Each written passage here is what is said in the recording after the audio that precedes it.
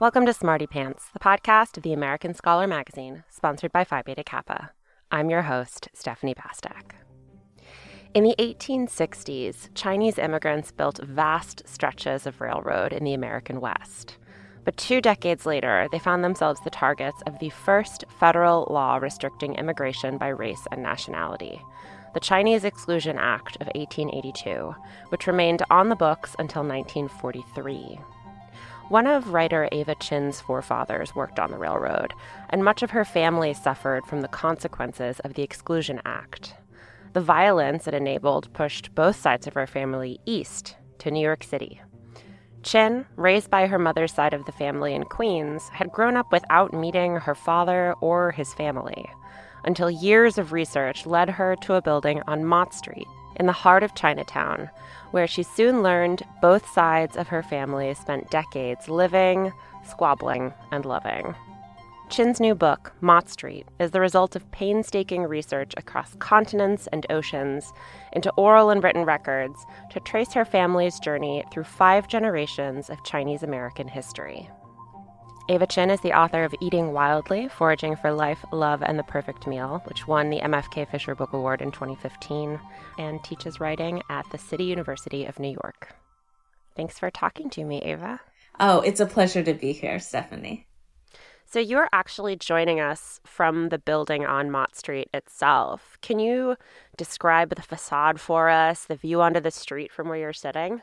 Sure. So it is a 6-story red brick building right in the heart of Chinatown. It sits at the intersection of Mott and Pell Streets. And this traditionally was where Chinatown first formed in the 19th century. And every local knows that Mott Street means Chinatown. This building wasn't always part of your family lore growing up. When did you first discover that this was where so many generations of your family had rubbed elbows? It happened once I met my father. So I'm a 5th generation Chinese American. I grew up raised by a single mother, but estranged from my dad's side of the family. And for many, many, many years, I yearned to know who he was, and to know who this family was, that I was estranged from. And when I finally met my father on that day, we were walking down the street and he pointed out the building to me and he's like, see that window over there? That's where your great grandparents lived. And then over there, that's where your grandparents, my parents lived, and that's where I was born.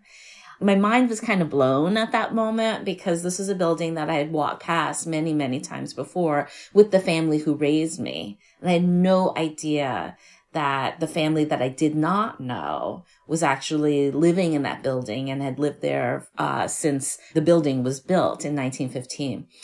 And then I started talking and asking questions of the family who raised me. And I was in the middle of a conversation with my maternal grandmother, who was essentially like my mother figure. And she admitted to me that she also was born in that building.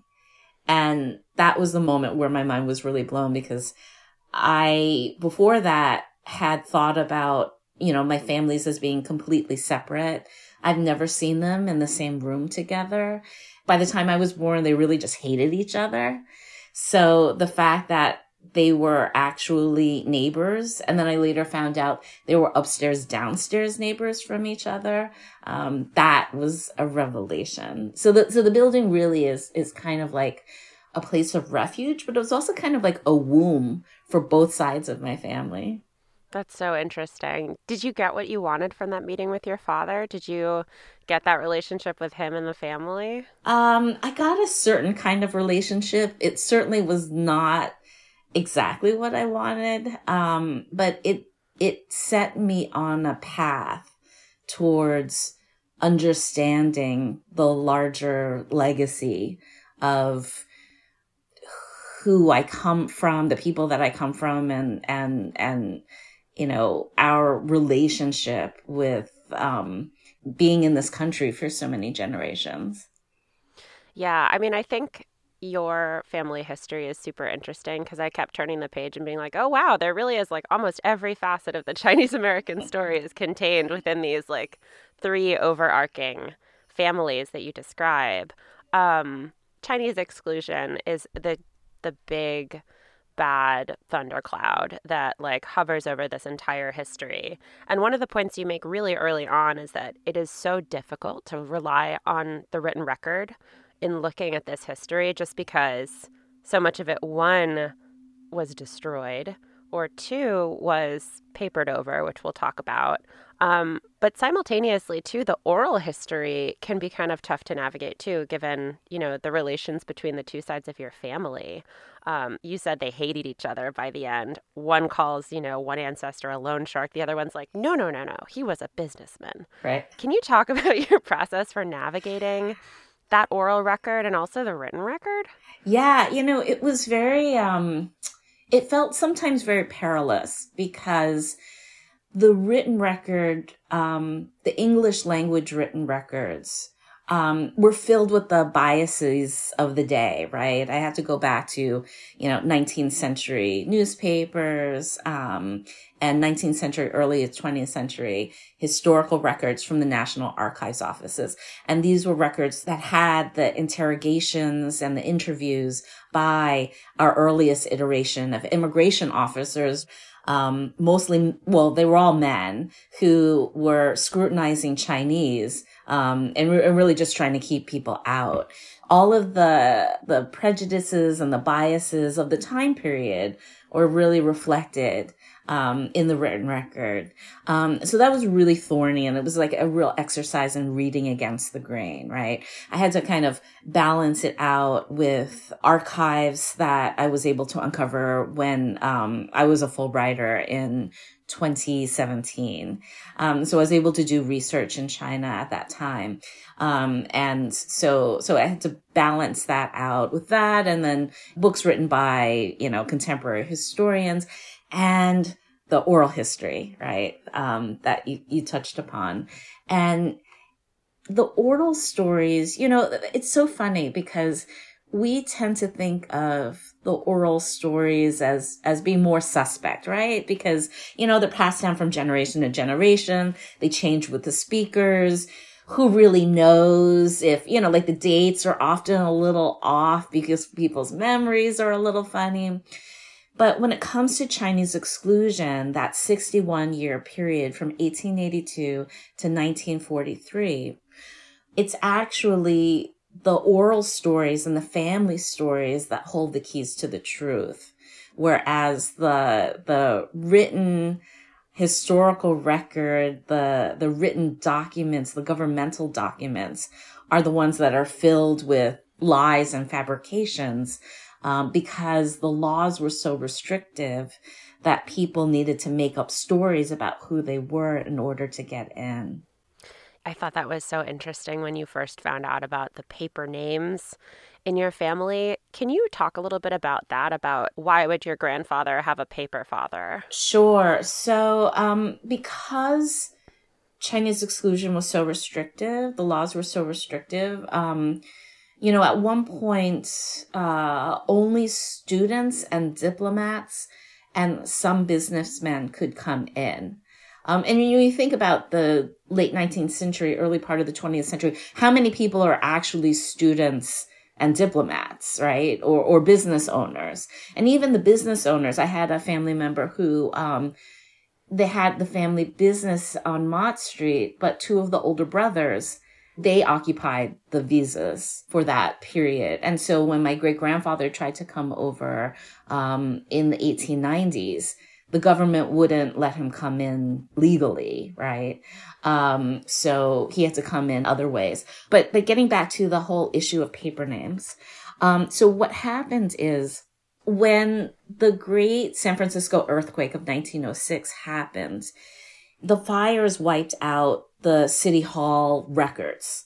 And all of those records, it was like the birth certificates of, any San Franciscan who was born in the immediate area.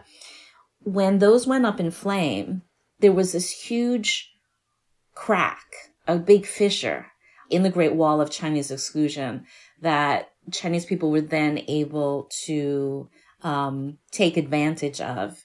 And people started to say, well, I'm actually, I was born here, or I'm the son of a citizen who was a merchant, and this is my story. And what happened is Chinese Americans who were living here, every time they left the country and then they came back, they would say, oh, actually I went to China, back to China, and I got married and I had 4 sons.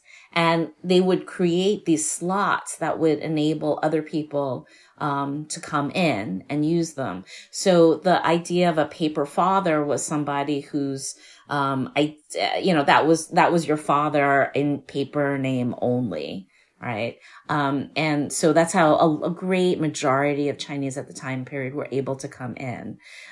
Even after Chinese exclusion was repealed, by the way, immigration limits for Chinese were the quota was only 105 per year. So it was so stingy that folks still continued to come in after 1943 under the paper system because the laws were so restrictive. When I was working on this section of the book, I did have a bit of consternation about writing about this because I thought, is this going to reinforce stereotypes of how people outside the community view Chinese people as being suspicious, circumventing the laws. But then I listened to part of my grandfather's oral history. And one of the things he said was, if the government hadn't made the laws the way that they did, then people wouldn't have had to lie in order to get in. So, it does go back to this discriminatory legislation that was imposed in the 19th century. Totally. Yeah. And if you think about too, all of the physical labor that Chinese immigrants put into the country that just aren't found on paper anyway, sometimes not even in history books, it kind of balances out, I think, in the karmic scales. Right. Well, and as you know, because you read the book, I am a proud descendant of a Chinese railroad worker. And it always mystified me that my family members who helped build the apparatus that unified the country after the Civil War would have to deal with, these iterations of you don't belong here and we don't want you here. When they, made this great contribution that so many Americans benefited from.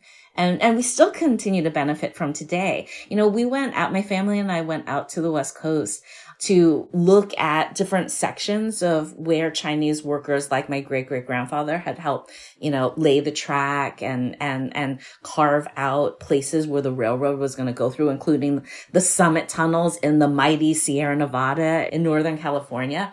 And the trains are still running on some of those tracks today.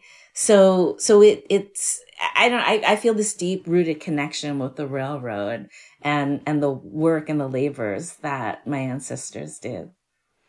It's really poetic too, because all of your ancestors basically traveled over that same railroad to get from the West Coast to New York City. Yeah. Can you talk a little bit about that migration, about how all 3 far-flung branches of your family made their way to Mott Street? Yeah. So, it's a really interesting story that I didn't really learn until much later, until as an adult, right? So I knew that the Wong side of my family were the railroad laborers.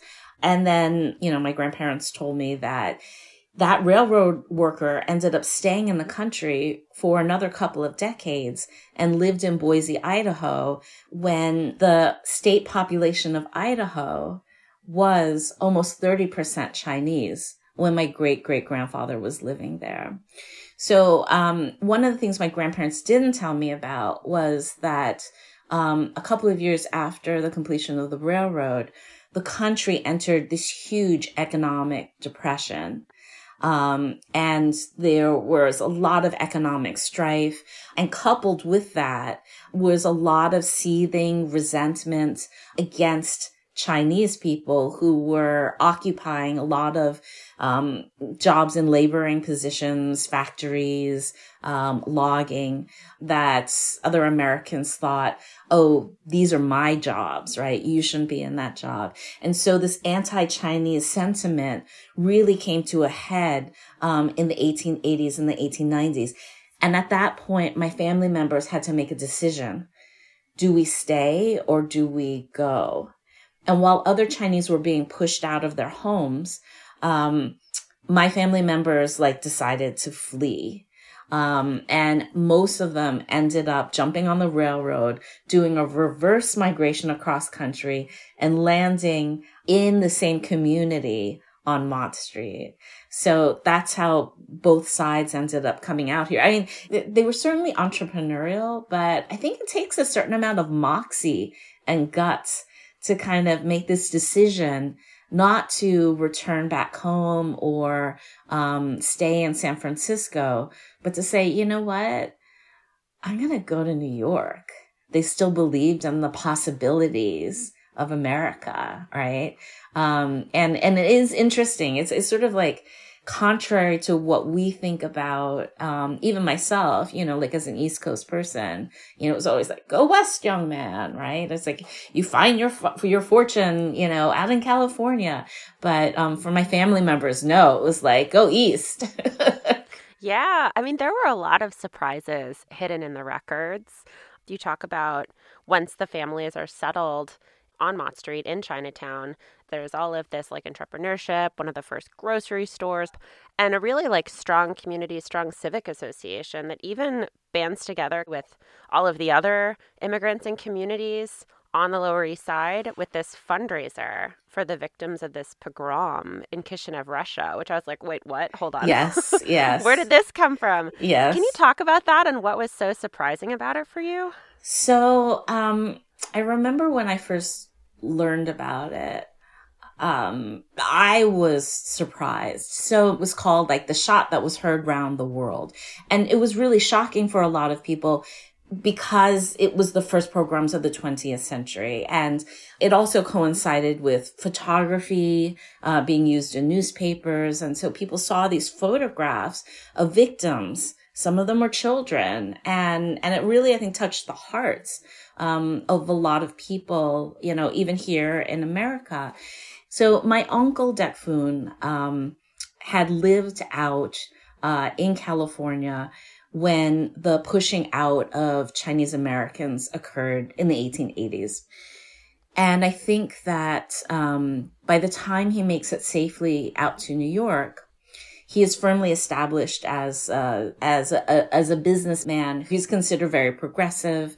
He bands together with these other progressive Chinese Americans.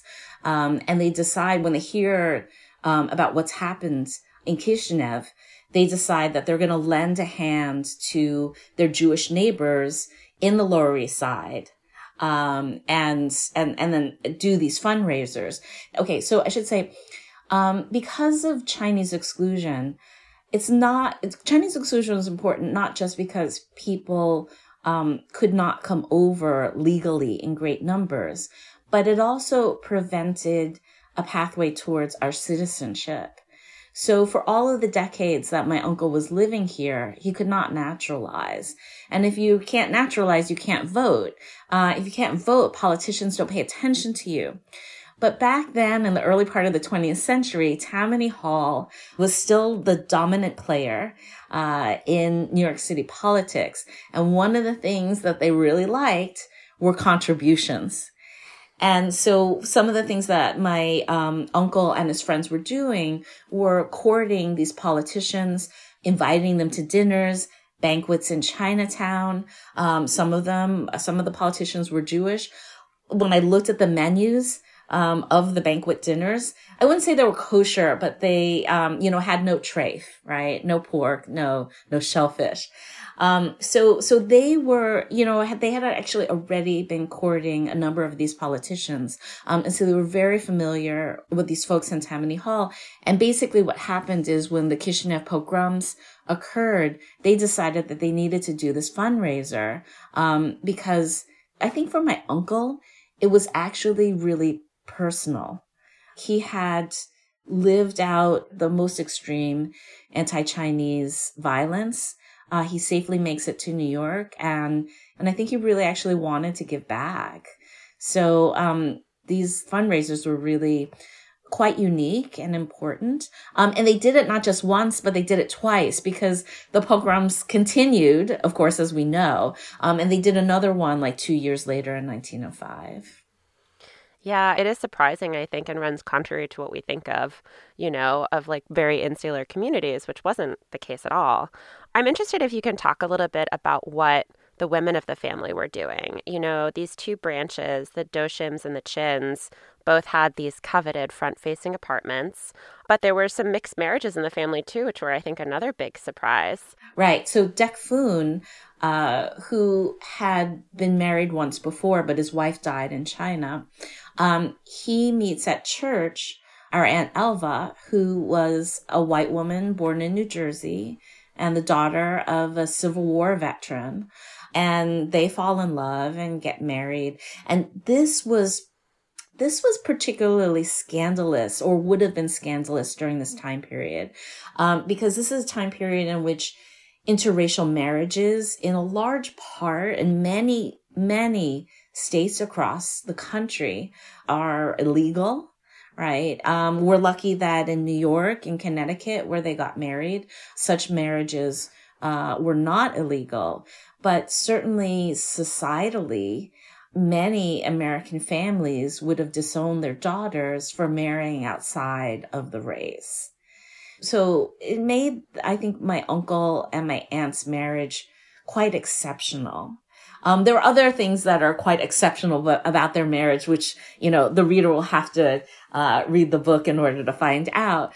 But one of the things that I was really surprised about with Aunt Elva, who was a really big, important matriarch in my grandmother's family, was that a couple of years after she and Uncle Dek get married, the U.S. government revoked her citizenship, because this was a period in time in which the government believed that a woman's citizenship should change to reflect that of her husband's. So if you marry a German, you become German, like a German citizen in the eyes of the U.S. government.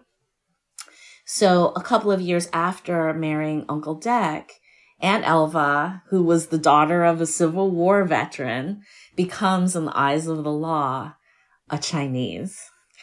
And as far as I know, even years after they repealed that law, the first time they repealed the law, she would not have been able to get her citizenship back for a variety of different reasons, because there were all these like clauses, right? And I don't know that she indeed ever really got her citizenship back. It's wild too, because it's not like she would have been a Chinese citizen. She was really just stateless for a time. Yeah. I'm wondering if you can tell us a little bit about your family's move away from Mott Street. What does it feel like to be back in this place after having left it? Yeah. So it's funny because this is a pattern that I think many ethnic families experience, right? You land in New York or wherever you land in the United States, and you kind of live in this community that is, people, you're connected by common language and cultural ties. But, for us, for Chinese people, it was also a refuge from dealing with the Chinese Exclusion Act laws, right? For an immigrant family, like you land in the community, and then once people start making money, people start thinking, oh, why are we here? We should move out to someplace better in the suburbs, right? And so at a certain point, my family moves out to Queens, right? Where there's way more space, but it's more isolated. And when I was growing up, I really was like, despite the fact that Queens is very multicultural today, the area that I grew up in, I was really the only Chinese American girl in my immediate neighborhood. And I felt really lonely. But it was when my family on weekends would go back to Chinatown, and we would go to go eat food and go food shopping, and for my family members to see, their extended family and friends. Chinatown always felt like home, despite the fact that my language skills are really limited, that I very much am a Chinese American, and being fifth generation, no one in my generation is really fluent or literate in Chinese. So despite all of that, coming back to Chinatown as a kid always felt like home. And then when I connected with my family members again and, found that people were still here in the building, and was able to interview folks who had been born here, whose children were born here, that was something just incredibly special to me. As somebody who was disconnected from her family for so many decades, right? I didn't meet my dad until I was 27, on the brink of turning 28. To be able to know that my family had its long roots in New York City, which is, I'm born and bred New Yorker, right? And they were all here in the city, was really just nothing short of a miracle. It was so lovely to know that I didn't have to travel out of the country to feel connected to my family. All I have to do is travel down to Chinatown and go to Mott Street. We have links in the show notes to Ava Chin's new book, Mott Street, a Chinese American family's story of exclusion and homecoming, as well as some of her essays. We'll be back next week. Till then, take care and stay sharp.